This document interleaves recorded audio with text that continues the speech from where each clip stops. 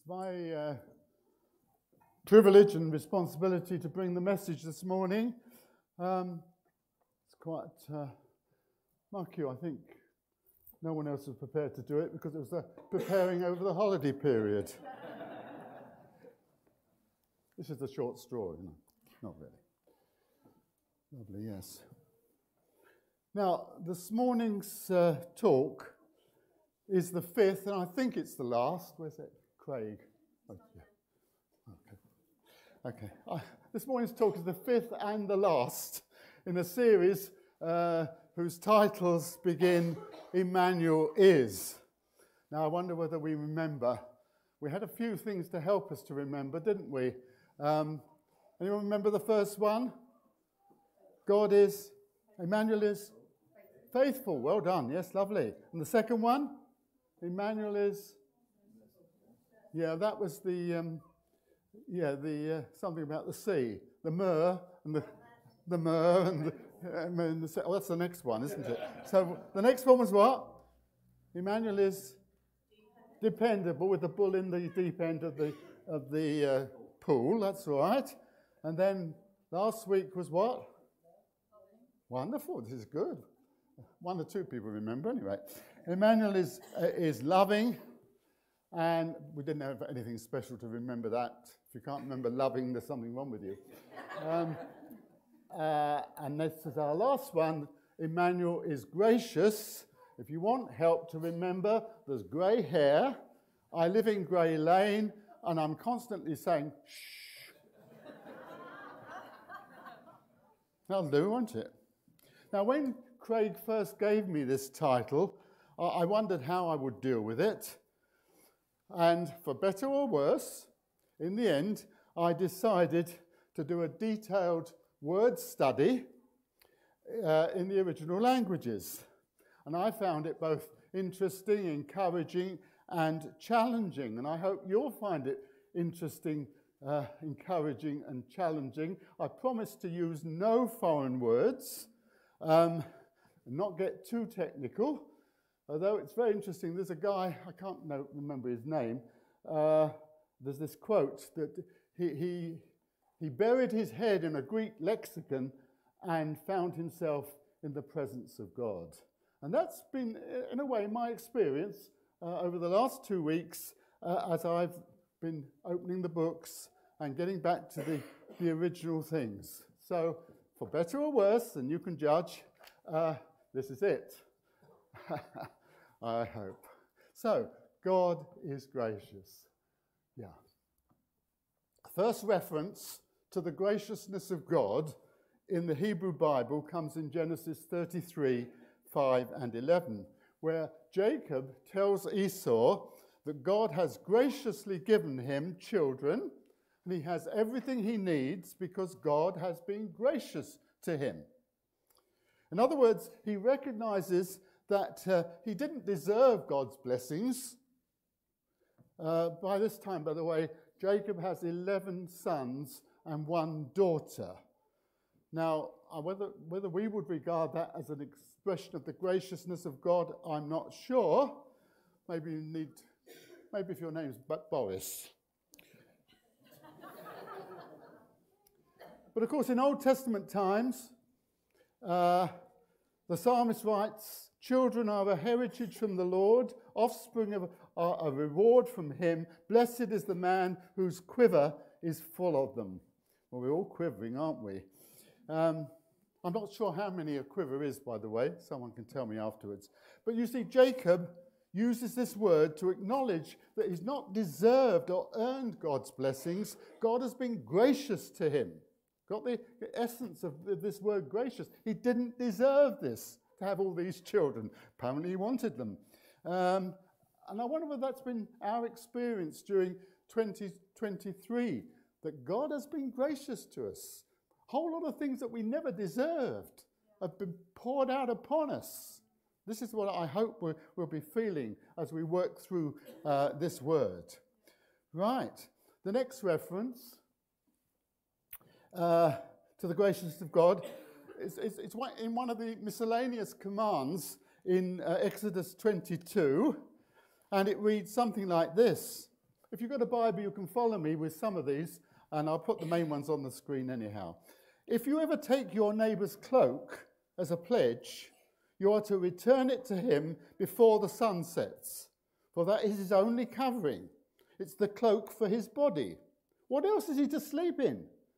And it will come about that when he cries to me, says God, I will answer him, I will listen to him, for I am gracious. Okay? So you've got the sort of idea. Some of the translations have for I am compassionate. That's okay. It's just a different word in Hebrew. There's this poor man. He's unable to pay his debts, right, to his creditor. So he has to pawn his cloak. And that's the cloak that he uses during the night as an equivalent to a blanket, a sleeping bag, a duvet, whatever. And he's going to go cold, isn't he? But God says, no, I'm a gracious God. I expect my people to be gracious as well, and for the well-off to be kind and compassionate to those who are struggling financially. There's a message for us at the beginning of the new year. We're very well off, aren't we? Compared with the rest of the world, compared with even some people in Whitney, we're very well off. How are we expressing the graciousness of God that means that we think about what people's needs are? This poor man needs his cloak at night. It's very down to earth. I love this, you know. Okay, then we're going to move on. And this is where if you've got a Bible, you might want to follow this in your Bible. And we're going to Mount Sinai with Moses.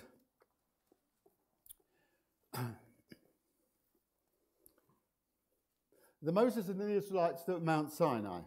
Moses has received 2 stone tablets with the 10 Commandments, but he smashed them to pieces because he saw the people worshipping the golden bull calf. Then Moses attempts to persuade God to forgive the people. He even offers to die instead of the people. But God is adamant, whoever has sinned against me, I will blot out of my book. Right? God then tells Moses to lead the people up to the land of Canaan, the promised land, and he'll send an angel to guide them and help them to take the land. But he himself will not be going with them because they prove themselves a rebellious people, and a holy God cannot coexist with unrepentant sinners. His anger at their sin is like a blazing fire, and it will inevitably destroy them. I'm not going with you, says God. Now, the people are understandably distressed. As I pointed out in 2014, when I expounded the book of Exodus on a Sunday evening, some of you may remember this, it's a bit like the incident in Tolkien's novel, The Hobbit. You know, where Bilbo Baggins and a dozen dwarfs are preparing to enter the forest of Mirkwood. And they unexpectedly learn that Gandalf, the wizard, will not be going with them. And the unhappy news is greeted with instant dismay. This is what it says. The dwarves groaned and looked most distressed, and Bilbo wept. They'd begun to think that Gandalf was going to come all the way and would always be with them to help them out of difficulties. They begged him not to leave them. They offered him dragon gold and silver and jewels, but he wouldn't change his mind. Now, we can see that both in The Hobbit and in Lord of the Rings, Gandalf is a kind of Christ figure who comes and goes, but he's always present at the critical moment, yes? When he's needed. And the question that faces Moses at this point, at Mount Sinai, is whether God can be persuaded to change his mind and accompany his people into the promised land. And it says the people remove their ornaments as a sign of repentance. It's the beginning of chapter 33. Will that be enough? And at this point, Moses makes 3 requests to God, and God graciously answers each one of them. And I'm going to read this bit. This is so important. Moses said to the Lord, "You've been telling me, lead these people, but you haven't let me know whom you will send with me. You've said, I know you by name, and you've found favor with me. If you're pleased with me, teach me your ways, so that I may know you and continue to find favor with you. Remember that this nation is your people." The Lord replied, "My presence will go with you, and I will give you rest." Then Moses said to him, "If your presence does not go with us," and by the way, that Hebrew word presence, the Hebrew, I wasn't going to mention it. It means face. It's literally face. If your face doesn't go with us, it's a lovely picture. How will anyone know that you are pleased with me and with your people unless you go with us? What else will distinguish me and your people from all the other people on the face of the earth? And the Lord said to Moses, "I will do the very thing you have asked, because I'm pleased with you and I know you by name." This is an important section. I want to just pause on this for a little while. 3 requests that Moses has: to know God, to have God's presence with him, and to see God's glory. That's the verse I didn't read. Verse 17, 18. Now show me your glory. Let me read a bit more, sorry. "Now show me your glory," says Moses. "And the Lord said, I will cause all my goodness to pass in front of you, and I will proclaim my name, the Lord, in your presence. I will have mercy or graciousness on whom I will have mercy, and I will have compassion on whom I will have compassion." But he said, "You cannot see my face, for no one can see me and live." And then the Lord said, "There's a place near me where you can stand on a rock. When my glory passes by, I will put you in a cleft in the rock and cover you with my hand until I've passed by." This is fantastic stuff, isn't it? "Then I will remove my hand and you will see my back, but my face must not be seen." Interesting, sometimes translates it presence, sometimes translates it face, more literally. Of course, God hasn't literally got a face because he's not a human being. But it's the presence of God, the awareness of the presence of God. But let's not pause for these things. Moses wants 3 things: to know God, to know God's presence with him, and to see God's glory. And here we are at the threshold of a new year. And here's the challenge from these 3 points in particular, right? Do we, like Moses, want to grow in our understanding of God's ways? If we do, that will involve activities like listening to the weekly preaching, right? From God's word, attending a home group, reading the scriptures more carefully and thoughtfully in relation to our current context. It won't just happen. It doesn't happen by some kind of spiritual osmosis, right? We've got to actually, maybe this is a New Year resolution. I am going to get a bit deeper in my Bible study with the help of other people, books, whatever, YouTube, but I'm going to. I'm not going to be the same as I was in 2023. I'm going to get to know God better, right? But it's going to be not just head knowledge, not just words on a page, but it's relating it to my own experience, what I'm going through at that time, okay? Second thing, are we like Moses? Are we adamant that we don't want to go into the new year without the assurance of God's presence with us? Yeah? We shall see in a moment when we turn to the New Testament that presence is definitely promised to us. "I'll be with you always," says Jesus, doesn't he, to his disciples? Yeah? But we need to constantly remind ourselves, God is with us. I'm going into the new year, as that King's Speech bit says, we're putting my hand in the hand of God. I haven't got all these quotes, but I know what they are. I know they should be there somewhere, okay? And then thirdly, and this is more subtle, I think, in a sense, do we, like Moses, want to catch a glimpse of the glory of God? Not just know about God and a few words that describe him, but some sense of the glory of God, of the outshining of his wonderful nature. And the New Testament writers will tell us you don't have to seek a visionary experience. You simply have to look at Jesus. He is the light of the knowledge of the glory of God displayed in the face of Christ. I want to see the glory of God. I want to see your glory, says Moses. I think it would make a difference to our lives in 2024 if that was our feeling at the moment. I want to see the glory of God. I want to see your glory.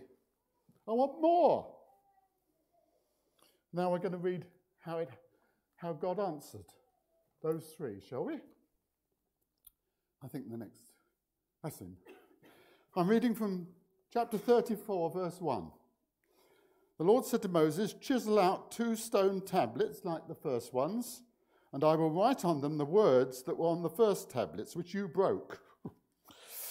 Be ready in the morning, and then come up on Mount Sinai. Present yourself to me there on the top of the mountain. No one is to come with you or to be seen anywhere on the mountain, but even the flocks and herds may graze in front of the mountain." Not even the flocks and herds, may graze in front of the mountain. So Moses chiseled out 2 stone tablets like the first ones and went up Mount Sinai early in the morning, as the Lord had commanded him. And he carried the 2 stone tablets in his hands. Then the Lord came down in the cloud and stood there with him and proclaimed his name, Yahweh. And he passed in front of Moses, proclaiming, "Yahweh, Yahweh, the compassionate and gracious God, slow to anger, abounding in love and faithfulness, maintaining love to thousands and forgiving wickedness, rebellion and sin. Yet he does not leave the guilty unpunished. He punishes the children and their children for the sin of the parents to the 3rd and 4th generation." Moses bowed to the ground at once and worshipped. "Lord," he said, "if I found favor in your eyes, then let the Lord go with us." Wow. This is how God revealed his glory to Moses. Yes, he does see something with his eyes. God retreating, as it were, the glory going away. But what he hears with his ears is much more important. He hears God explaining the meaning of this strange name, Yahweh. Nobody knows entirely its origin. But it's explained here in terms of the goodness of God, the graciousness of God, and the compassion of God. This word gracious is very often linked from this passage onwards with the word compassion. Compassion and gracious. Compassionate and gracious. And the word compassionate does actually, in the original, conjure up the idea of a woman's feelings and actions towards the issue of her womb, because it connects with the word for womb in the original. So to be compassionate is to be motherly, right? The word gracious may also convey the idea of to be fatherly, if you want to put the two together. So we take the two together, gracious and compassionate. These are wonderful words. These are beautiful statements about the nature of the God that you and I worship and follow, and whose hand we're going to hold as we go into 2024. Got it? Yeah.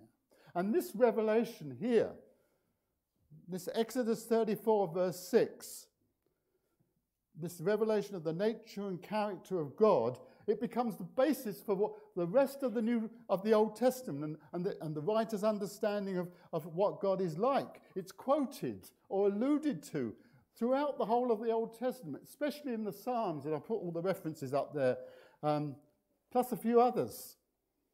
And I think perhaps the last one is an important one too, Jonah. Jonah chapter 4. It isn't, of course, in the book of Jonah that until we get to chapter 4 that we discover why Jonah was so reluctant to go to Nineveh, to the capital of Assyria, and to preach that message of judgment. In 40 days, God's going to destroy the lot of you. He didn't want God to change his mind.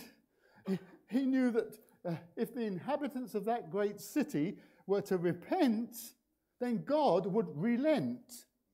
He would spare them. Why? And here's the quote from the lips of Jonah. Because God is gracious and compassionate, slow to anger and abounding in love, a God who relents from sending calamity. That story of Jonah just illustrates this word, God is gracious. Jonah knew he was gracious. He didn't want him to be gracious to the foreigners. There's a lesson for us there too as well. Do we restrict, like Jonah was wanting to restrict the grace of God, the graciousness of God to his own people, to the Jewish people? Do we do that? Possibly. We mustn't. The graciousness of God is for all people. Turn to the New Testament now, shall we? There's lots more in the Old Testament, but that's not a bad start. When we turn to the New Testament, we actually may be surprised, if you look in a concordance or something, that the words gracious and graciously occur only a few times in our English translations. Here's one in Luke 4:22, where he records that the congregation in the synagogue at Nazareth were amazed at the gracious words that came from the lips of Jesus. But actually, of course, in the original Greek, the word is just simply grace, the words of grace.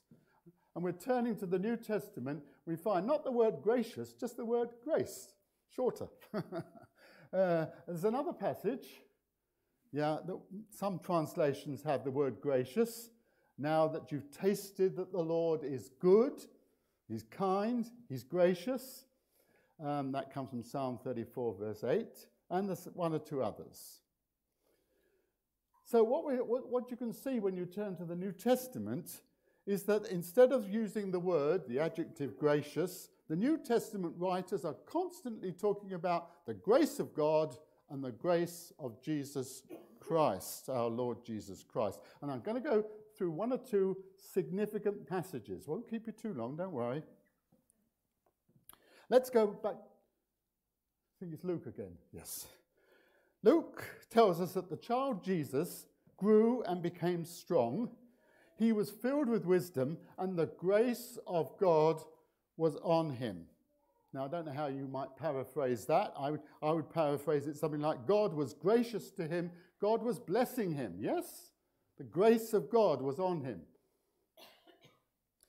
And God favoured him. Comes again actually in verse 52 as well.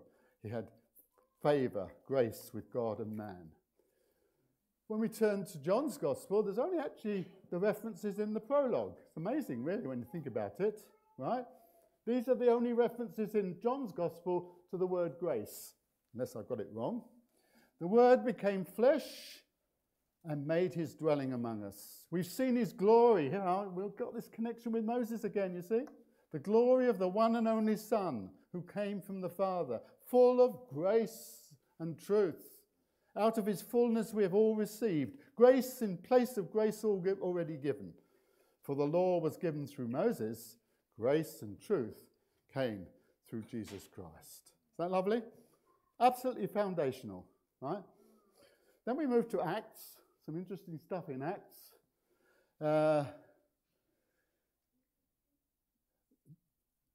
This is the one where Luke describes the Council of Jerusalem, where the teachers of the church debated whether the non-Jewish converts to Christ should be required to be circumcised and keep the law of Moses, and this was their wonderful conclusion. We believe it is through the grace of our Lord Jesus that we are saved, just as they are. In other words, Jews, Gentiles. All right? The only way of salvation, they're saying, is by both the Jews and non-Jews, is by receiving it as a gift from God, made possible through the death and resurrection of Jesus. Not by trying to keep God's law, not by doing good things, not attempting to earn your salvation. It can't be done. Don't even try it. Just admit that you're a sinner who needs God's forgiveness and receive it by relying on what Jesus graciously did on the cross. And my challenge this morning for everyone is, have you done that? Have you actually received the salvation that the grace of God wants to give you, that sent Jesus to the cross. Are you going to go into the new year a new creation? I thought this was lovely. You know, it would be wonderful, wouldn't it, if someone went into the new year a new creation, a new person. I am a new creation.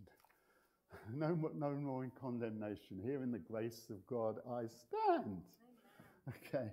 And then, of course, we'll return to the letters of Paul, and we've had our quote already this morning, sort of.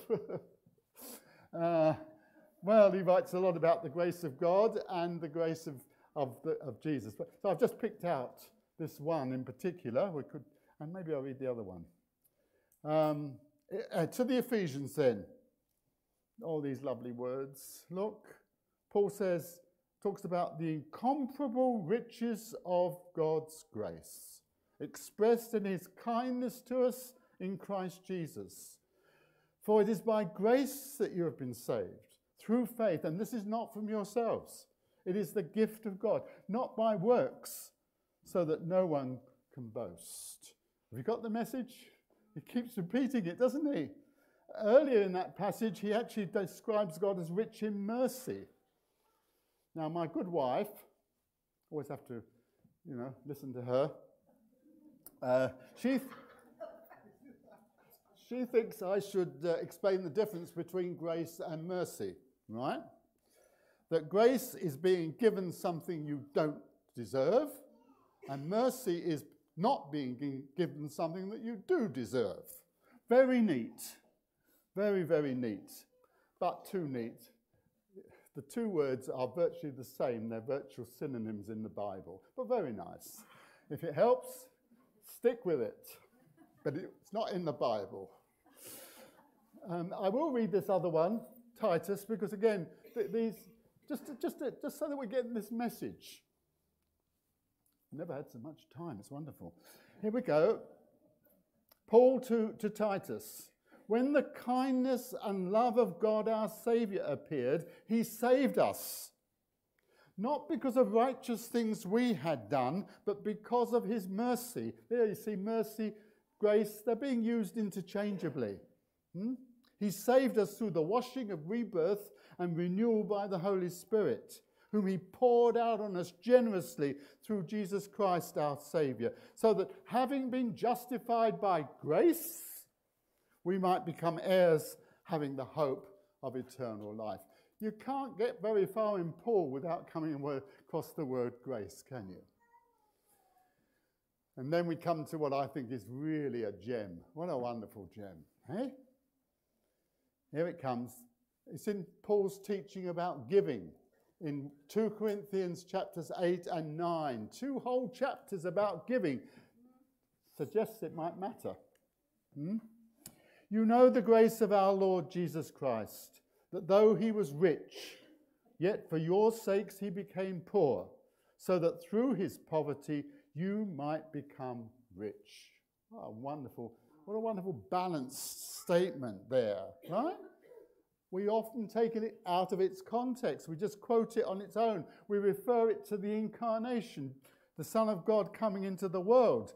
And of course, there's that lovely carol that starts off, "Thou who wast rich beyond all telling, all for love's sake becamest poor." Yes, Christmas time, incarnation.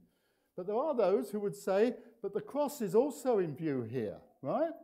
The ministry and the cross and the willingness of Jesus to go to the cross. I think the main emphasis actually is on the incarnation. It's talking about the pre-incarnate Son of God surrendering all the insignia of divine majesty and assuming the frailty and vicissitudes of the human condition. So we sing, "You laid aside your majesty, gave up everything for me." Yeah, these songs are helpful, aren't they? So, it's quite right to understand this verse, this lovely verse, in terms of the decision of Christ to come into this world, to be born as a humble human baby. But don't stop there. Look at it in its context. It's very practical. Paul wants the Corinthians to follow the example of Jesus as he puts it, to excel in the grace of giving. Now, that's a challenge. You know, we all do a bit of giving, I guess, because that makes us feel good anyway, doesn't it? But, you know, excelling in the grace of giving means being like Jesus. He gave up everything. So it's a tremendous standard for us. Of course, there's a similar passage to this, in a sense, which we're familiar with in Philippians, where Paul tells us to imitate the humility. Here it's the grace of Jesus, the humility of the Son of God in emptying himself, becoming a man, a servant, and embracing death on a cross. Let this mind be in you, which was also in Christ Jesus. So whether we think of the grace of Jesus or the humility of Jesus or any other aspect of the character of Jesus, we are to be challenged. Are we like that? Are we like him? Now, if it's not too early, we'll have the band up, please. Nobody's going to complain, are they? I've given you a lot of meat this morning, a lot of verses, a lot of references. And after all this, we shouldn't be surprised that Paul's favourite way of signing off almost all his letters is with these words: the grace of our Lord Jesus be with you. Huh? I haven't got all the references. I've got the references here. And then when we turn to 1 Corinthians 13, verse 14, 2 Corinthians 13, 14, we get that fuller Trinitarian form. May the grace of our Lord Jesus Christ, the love of God, and the fellowship of the Holy Spirit be with you all. What better wish, what better prayer could we have for one another as we go into a new year? So let's do it now. You don't have to stand up. It's all right, okay. Let's do it now. Let's have it. The grace of our Lord Jesus Christ, the love of God, and the fellowship of the Holy Spirit be with us all now and more. Well, it's certainly been 2023, 24 anyway. Isn't that lovely? So if you've experienced the graciousness of God through Jesus during 2023, you can be assured that you will experience the graciousness of God in 2024. What more can I say? That's the message today, folks.